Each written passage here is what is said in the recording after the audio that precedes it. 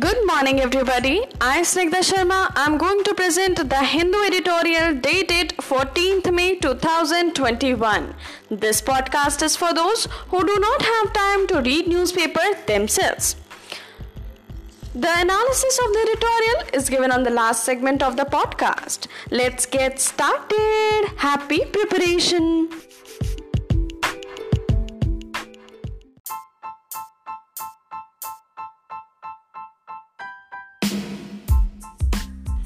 The first editorial of the day is the crime of enforced disappearances must end.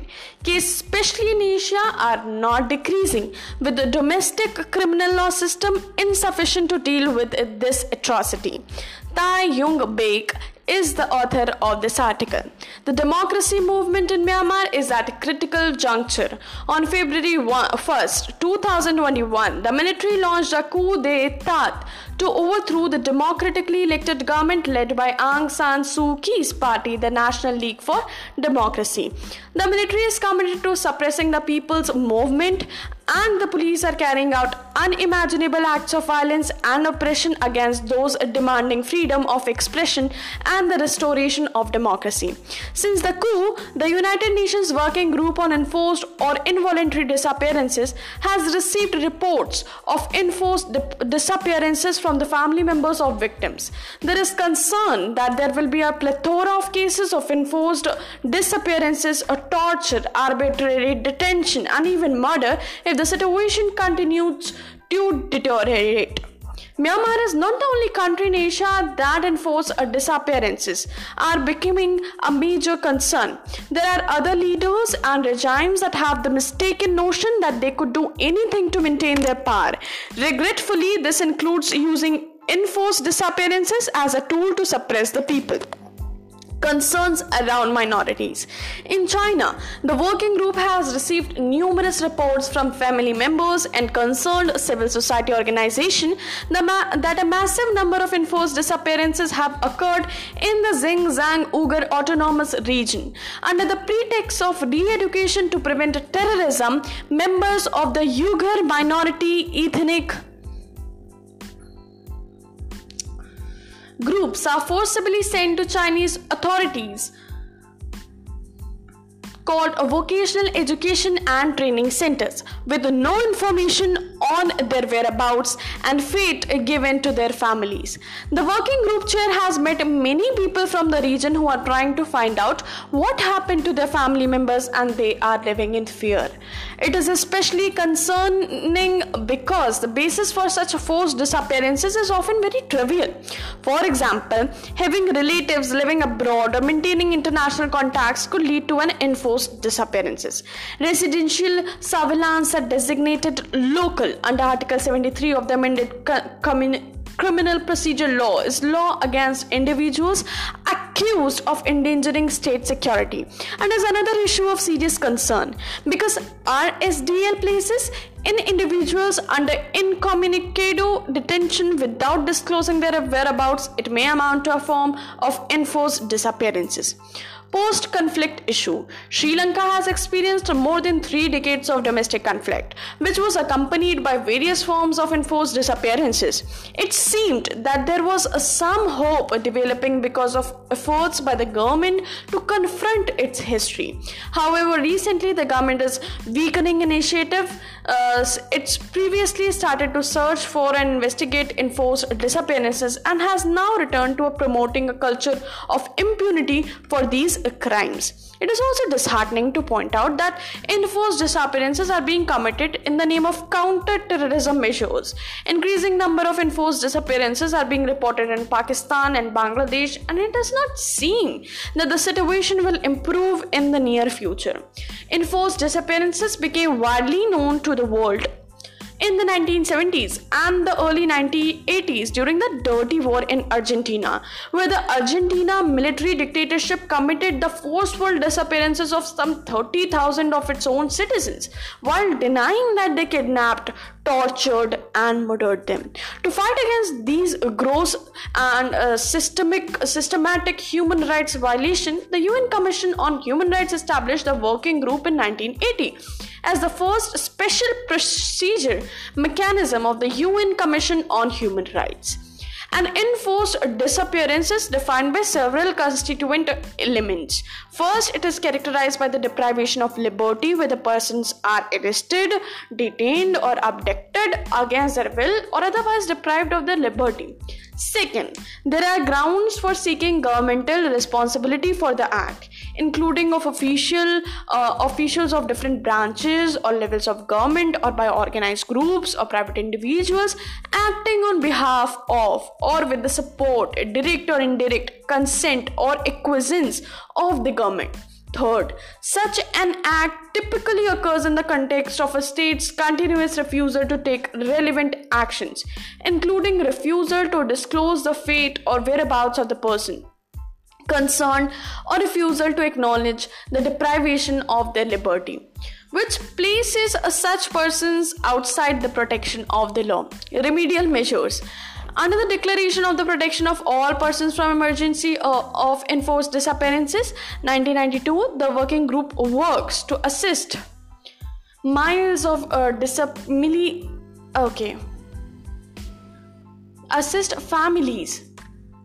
of disappeared persons to ascertain the fate and whereabouts of the disappeared and to assist and monitor states' compliance. Additionally, with the assistance of the Secretariat members based in Geneva, the working group monitors states' compliance and documented cases of enforced disappearances. The working group receives individual petitions from victims' families and civil society members and channels them through to the relevant government to demand searches for the disappeared persons, investigations and punishment for those responsible.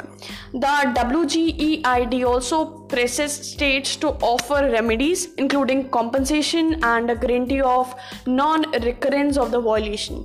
Since its inception, the working group has transmitted a total of 58,606 cases to 109 states, and as of 2020, the number of outstanding cases under active consideration stood at 46,271 in a total of 92 states. Unfortunately, the number of cases of enforced disappearances in Asian states is not decreasing, and we are seeing a rapid increase in some countries. The working group has serious concerns about the impact of COVID-19 on enforced disappearances. Not only have enforced disappearances continued during the pandemic, but it has generated new contexts for enforced disappearances and has reduced the capacity of all actors to take the necessary actions to search for and investigate cases of disappeared persons. Ratifying the convention. To protect the right to be free from enforced disappearances, the international community adopted the International Convention for the Protection of All Persons from Enforced Disappearances in 2006, which became effective in 2010. However, the number of participating states is still very low compared to other treaties. Among 63 member states of the treaty, only 8 states from the Asia-Pacific region have ratified or acceded to the treaty. Only 4 East Asian states, Cambodia, Japan, Mongolia, and Sri Lanka, have ratified it. Asian countries should consider their obligation and responsibilities more seriously and reject a culture of impunity in order to eradicate enforced disappearances. They should also understand that their domestic criminal law systems are not sufficient to deal with the crime of enforced disappearances. And enforced disappearances is a continuous crime that needs a comprehensive approach to fight against it. While working as an expert for the UN Human Rights Council's working group for the past 5 years, have come to understand that one of the most tragic dimensions of the crime of enforced disappearance is the suffering that is inflicted on the people who know the victims. Enforced disappearance is a serious crime that goes against the philosophy of humanity. The pain and suffering of the family members do not end until they find out the fate or whereabouts of their loved loved ones. Bottles of water, facial tissues would always be readily available when interviewing the family members of the disappeared persons, because their stories cannot be told without tears. Mothers looking for sons, wives looking for husbands, and the children looking for parents demonstrate the endless chain of tragedy in our contemporary world. This human atrocity must end immediately. I hope that the international community will strengthen its effort to eradicate enforced disappearances as soon as possible. So, the T. Young Baik professor is assured a UN working group on enforced involuntary disappearances. The article has been co-published with the Melbourne Asia Review, Asia Institute, University of Melbourne.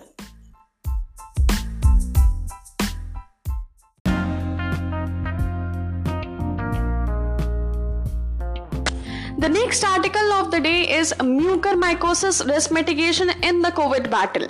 Diabetes control can lower the chances of dangerous side effects in COVID-19 treatment, such as this fungal infection. This article is written by V. Mohan. The COVID-19 pandemic continues to play havoc all over the world, and India is no exception to this. While 70 to 80% of those affected with COVID-19 recover without many side effects, about 20% to 30% of patients affected with symptomatic COVID-19 might require hospitalization. Here, a minority can get worse and require treatment in an intensive care unit, that is ICU. Ever since the COVID-19 pandemic was first described from Wuhan in China, it is quite clear that it is people with comorbidities such as being of an older age, obese, having uncontrolled diabetes, heart or respiratory disease, and melanges who fare badly. New worry. The new fear after the treatment of COVID-19, especially in an ICU setting, is contracting a severe disease known as mucormycosis. This is a serious but rare fungal infection caused by a group of fungi known as mucormycetes. Mucormycosis usually affects people who have a poor immunity, and those with uncontrolled diabetes have the highest risk of developing it. Other risk factors of mucormycosis include steroid treatment, those who have melangitis, AIDS, and those who have been treated with medicines such as deferoxamine for iron overload conditions. When the COVID-19 infection takes a more serious turn, heavy dose of steroids are given to the patient as a life-saving measure. Unfortunately, this can precipitate new onset diabetes in those who do not have diabetes, or substantially raise blood glucose levels in those persons who already have diabetes. This sets the scene for the development of mucormycosis. Types and diagnosis. Mucormycosis is of several types, of which the commonest is rhinoorbital cerebral mucormycosis. This starts as a common cold or sinusitis, but soon spreads to the eyes, producing redness of the eye and later bulging of the eye, and known as proptosis. It may even eventually lead to paralysis of some of the eye muscle or even to the blindness. It can also spread to the brain, and if this occurs, the prognosis is very grave. Other forms of mucormycosis include the pulmonary form, in which the lungs are mainly involved, and less common cutaneous mucormycosis or disseminated mucormycosis, where it spreads throughout the body. The last two are also associated with a very poor prognosis. A very high index suspicion of mucormycosis is needed by the clinical treating COVID-19 cases. The last two are also associated with very poor prognosis. A very high index suspicion of mucormycosis is needed by the clinician treating COVID-19 cases, particularly in the setting of diabetes and use. If the conditions are diagnosed early and aggressive treatment given, the prognosis is good. Antifungal drugs such as amphotericin B are used, but they are quite toxic and also expensive. If the involvement is extensive, radical surgery may be needed as a life-saving measure in some cases, including removal of the jaw or the eye. Sugar control, steroid use. It is very important for those with diabetes to keep their sugar levels under very good control. The dose of anti-diabetes drugs will have to be adjusted, and in most cases, insulin would be needed to keep the sugars under control throughout the day. If steroids have to be used, their judicious use is recommended. For example, steroids should be given only at the appropriate stage of the disease in optimal doses and for as short a period of time as possible.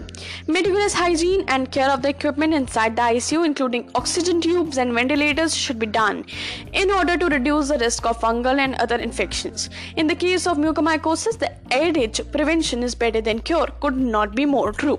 It is worth emphasizing the point that steroids do not have any role in the prophylaxis or the prevention of COVID-19. Indeed, steroids reduces one's immunity and may actually increase the risk of developing COVID-19. Also, in the initial phase of viremia, medical term of the viruses presenting in the bloodstream, the use of steroids can actually disseminate the virus widely, thereby worsening the COVID-19 infection. It is only when the cytokine storm is suspected, which usually occurs in the second week of the infection, that steroids should be used, and that too with discretion.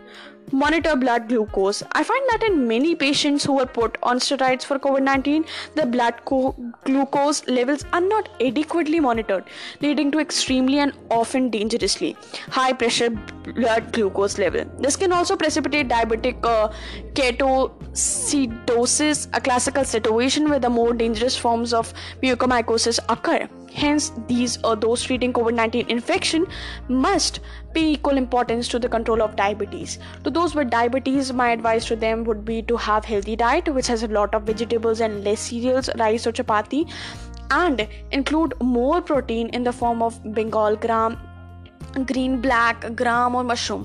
They must also have an active and regular exercise program. It is very important for them to have their medicines regularly, and if the sugars are not under control, to switch over to insulin if needed, at least for a short period. All these measures will help to effect good control of diabetes, which can reduce the risk of developing COVID-19 and also its dangerous effects, including mucormycosis.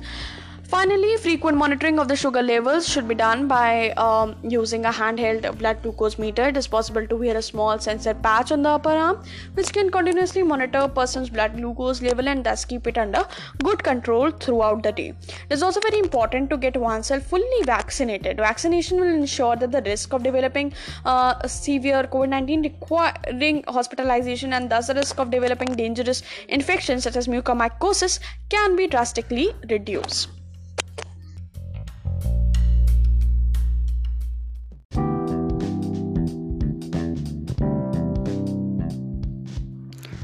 So the third article of the day is app to view Supreme Court proceeding launched, actively considering plan to telecast proceedings live, says CJI N.V. Ramana. Chief Justice of India N.V. Ramana on Thursday said he was actively considering the proposal to telecast live the proceeding of the Supreme Court. The CJI, however, said concrete steps in this regard would be taken only after seeking a general consensus among his colleagues in the Supreme Court. Chief Justice Ramana made the announcement in a virtual address while launching a mobile app which would allow media persons to view the Supreme Court's virtual proceedings live on their mobile phone. Transparency is a time-honored principle when it comes to the judicial process in a country. Hearing of cases has always taken place in public courtrooms, with or access being allowed not only to lawyers and litigants in a particular case but also to the general public, Chief Justice Ramana said. Role of media. The CJI said public access to court hearing was important as the ruling of courts, more particularly the Supreme Court, had an impact on the lives of people across the country. The role of media assumes importance in the process of disseminating information, Chief Justice Ramana underlined. The CJI said the initiative to launch the mobile app for journalists came after he heard that the press was depending on lawyers for video links of virtual hearings. The CJI said media persons should remain safe while working amid the surge of infection in the second wave of pandemic. The Chief Justice said he had received requests to create an independent mechanism for journalists to access court hearings without endangering their health. I was a journalist for a brief time. During that time, we did not have car or bikes. We used to travel on bus as we were directed not to avail convenience of organizers of the event. Chief Justice Ramana recalled, the CJI urged media persons to use the mobile app responsibly. He said there might be some teething issues in concerning the app and request the media persons to be supportive. The CJI also launched a new feature in the Supreme Court's official website called Indicative Notes, aimed at providing concise summaries of landmark judgment in an easy to understand format. This will serve as a useful resource for media persons and the general public who wish to be better informed about the ruling of the court. Chief Justice Ramana explained, with regard to granting accreditation to the media persons, the CJI said he had given directions to further rationalize the policy. Justice Hemant Gupta said access to media to court proceedings would increase transparency.